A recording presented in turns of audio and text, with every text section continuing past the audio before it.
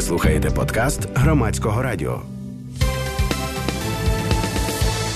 А з нами на зв'язку Сергій Колесніков, головний редактор видання «Що там?». Доброго вам вечора. Доброго вечора. Я анонсувала, що ми будемо говорити про екологічну мапу. Ця ідея належить вам створити таку мапу, правильно? Так, все правильно. Це наш проєкт. Так, як ви, з ким у компанії ви їх робили? Я знаю, що благодійний фонд «Право на захист» долучився до створення цієї мапи і ще низка інших організацій, правозахисних або громадських. Хто вони, ваші партнери?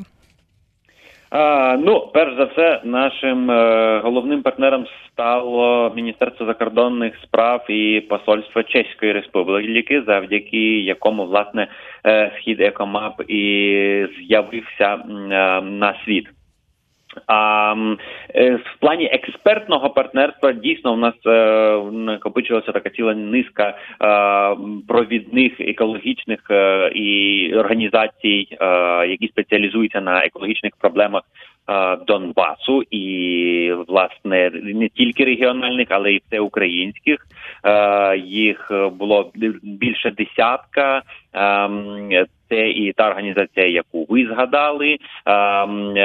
Також це була ціла низка екологічних організацій, такі як Друкарня, слов'янська організація, яка займається проблемами екології саме в локальному масштабі, особливо проблемами якості та доступності питної води. І ця проблема є однією з таких найсерйозніших на території і підконтрольних уряду, і тимчасово непідконтрольних уряду.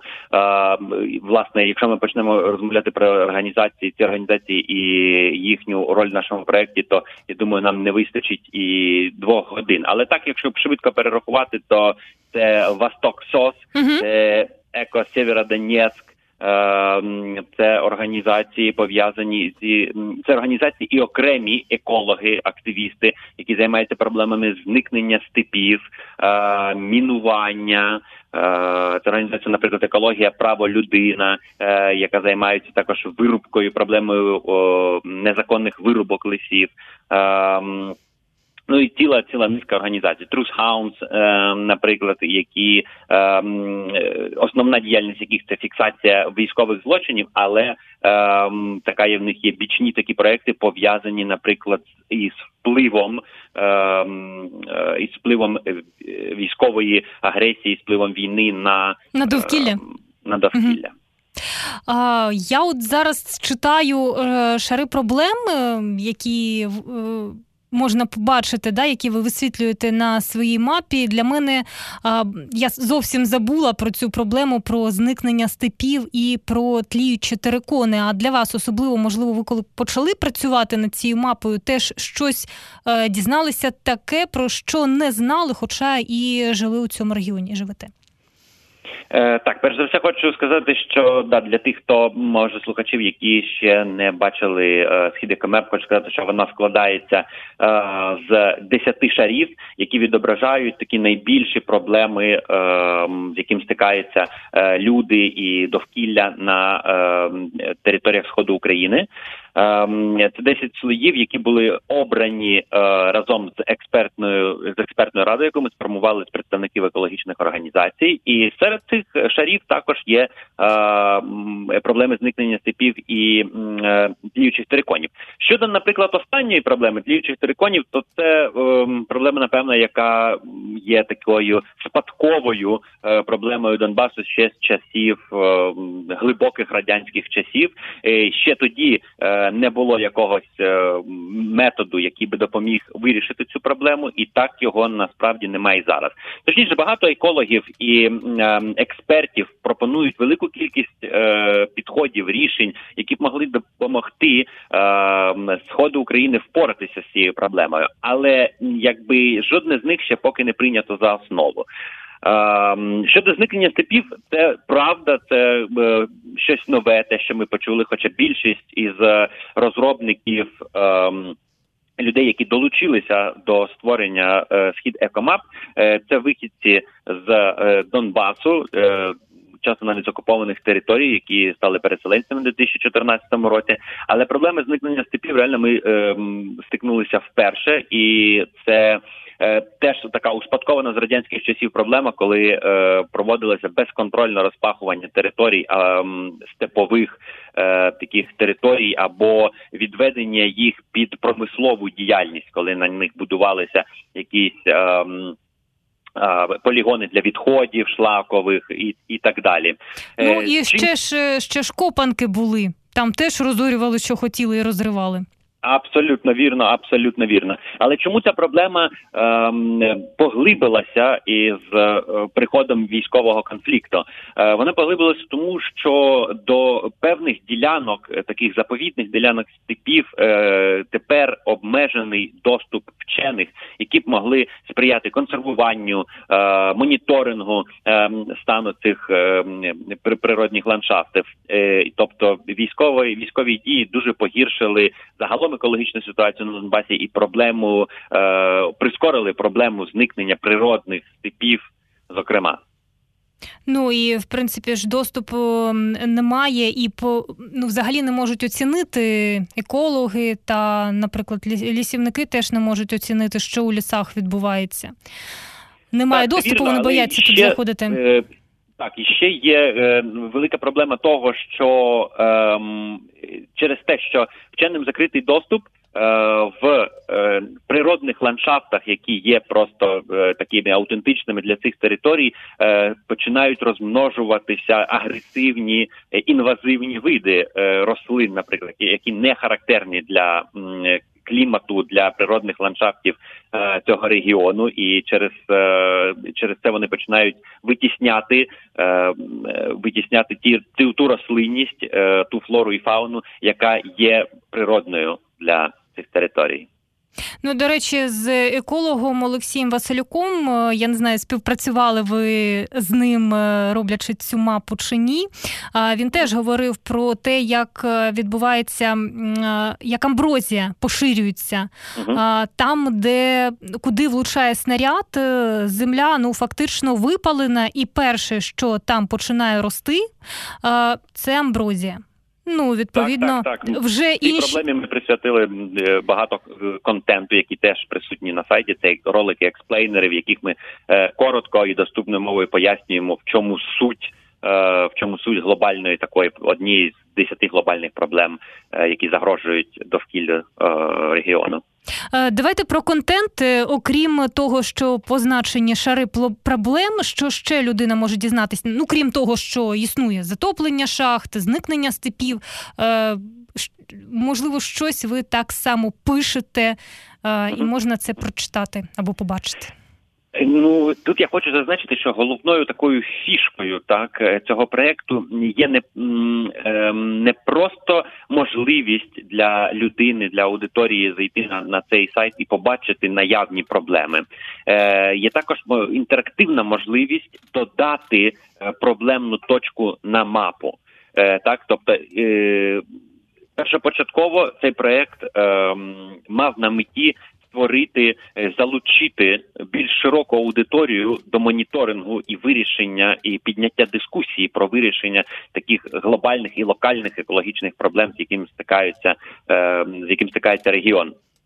Тобто будь-який мешканець будь-якого міста, містечка, селища на Донбасі може зайти на цей сервіс і додати локацію прямо на карту дуже швидко, в 2 кліки, яка відноситься до тієї чи іншої проблеми із 10 шарів. Так, наприклад, якщо ви живете там в якомусь шахтарському містечку і ви фіксуєте, і всі ваші там навколишні сусіди фіксують просідання ґрунтів, що є одною з найбільш загрозливих такої проблем для Донбасу, ви можете нанести це на точку і чекати, поки на це відреагують відповідні екологічні організації, які вже приїдуть, проведуть моніторинг і оформлять там в взаємодії з громадою, оформлять певні запити до влади. Тобто основна ідея цього проєкту – це така дискусійність, це можливість будь-якої людини сигналізувати про проблему поряд зі своїм будинком, проблему, яка стосується їхньої громади і безпосередньої території проживання. Щодо вашого питання про контент, ми маємо наразі 10 роликів експлейнерів, які відповідають кожному із шарів проблем. Ну, наприклад, там ви заходите на шар зникнення степів, і в цьому шарі ви можете побачити короткий ролик експлейнер, який пояснює суть проблеми дуже коротко, дуже простою мовою. І також в кожному слої є пропозиції від екологічних організацій або екологів-активістів місцевих по вирішенню цих проблем. Єдина, звичайна складність, з якою ми стикнулися на етапі створення цього контенту, це певні розбіжності серед такого екологічного, наукового або активістського товариства на Донбасі, певні розбіжності в поглядах на те, як вирішити ці проблеми. Але ми ставимося теж до цього як до частини дискусії, тому даємо можливість будь-кому запропонувати варіант рішення тої чи іншої локальної чи глобальної в рамках Донбасу проблему. Але це рішення, як і будь-яка точка, яка буде нанесена на мапу, має пройти модерацію відповідної організації екологічної, яка спеціалізується на тій чи іншій проблемі в рамках тих 10 шарів, які ми маємо. Нагадаю, що ми говоримо із Сергієм Колесніковим, головним редактором видання «Що там?». Це громадська хвиля, при мікрофоні Валентина Троян. А у мене уточнення. Я правильно зрозуміла, що коли людина заходить, повідомляє, позначає проблему, вказує, де вона, то ті представники тих організацій, які з вами співпрацювали, вони на це реагують, перевіряють і потім допомагають звернутися до відповідних державних органів? Так. Саме для цього задумувався цей сервіс, цей ресурс. Тобто це не просто ресурс, це сервіс, так, коли повідомлення про проблеми може рухатися знизу вгору. А вже от скільки мапа працює, і скільки ви про неї розповідаєте, і про неї вже знають люди, так повідомляють про проблеми? Насправді ми працюємо, тобто реліз цього сайту відбувся тиждень тому, і прям такої люди наносять точки, вже активно наносять, ми це бачимо, але прямо такої активності за цей тиждень, так, щоб дійти від нанесення точки до оформлення якоїсь відповідної заяви, петиції і так далі, ще діло не дійшло, тому що просто через брак часу. Тиждень – це замало для того, аби верифікувати і зробити відповідний запит. Скажіть, а хто займався, з ким ви співпрацювали, коли наносили інформацію про мінування? Коли ми наносили інформацію про мінування, ми співпрацювали з організацією, зараз я вам скажу, як вона називалася, це Truth Hounds. Угу. Так. Це вони на цьому в тому числі спеціалізуються, і ми з ними співпрацювали. І цей шар насправді є одним з найважливіших, але одним із найскладніших в плані повідомлень по типу знизу вгору. Тому що насправді набагато швидше повідомити телефоном, наприклад, в той самий Truth Hound, про проблеми, якщо там якийсь мешканець якогось там населеного пункту знає про те, що або випадково встановили, що якась територія є замінованою, то швидше повідомити телефоном, але справа в тому, що проблема розмінування не вирішується так швидко, і тому нанесення відповідних точок на мапу може бути теж сигналом для відповідних державних структур, які мають відповідно відреагувати на цю проблему. Тобто там, наприклад, встановити відповідні показчики, ускладнити доступ до території замінованої і так далі. Я от дивлюсь на мапу, я правильно розумію, чи це мені так комп'ютер видає, і у мене так відображається, що ви, в принципі, нічого не позначали на території, яка нині окупована? Так, це так, тому що ми співпрацювали з організаціями, які більше займаються проблемами підконтрольних уряду територій, але через те, що функціонал сайту передбачає можливість нанесення точок в будь-якому разі, де б ви не знаходилися, чи по ту лінію по той бік лінії розмежування, то якщо в тому числі завдяки вашій програмі нас почують активні мешканці окупованих територій, яким не байдужа доля довкілля їхнього регіону, то вони теж можуть долучатися і наносити точки з відповідними проблемами на мапу. Звичайно, нам буде складно перевірити і верифікувати ці проблеми, але тим не менше такий функціонал існує. Але от я зараз наблизила мапу і бачу, що біля Макіївського металургійного заводу є позначка просідання ґрунту. Ймовірно, це така інформація з відкритого доступу, і в принципі екологи і фахівці схиляються до того, що воно так і є. Бо про це багато говорили, я чула від екологів про просідання ґрунту в Макіївці. Насправді така проблема, як просідання ґрунтів, фіксується в тому числі завдяки супутниковим технологіям.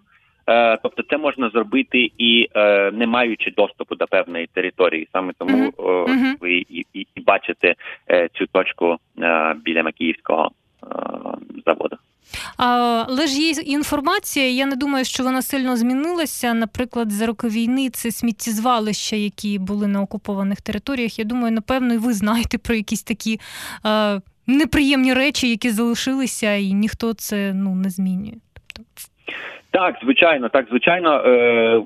Тенденція сама всім відома.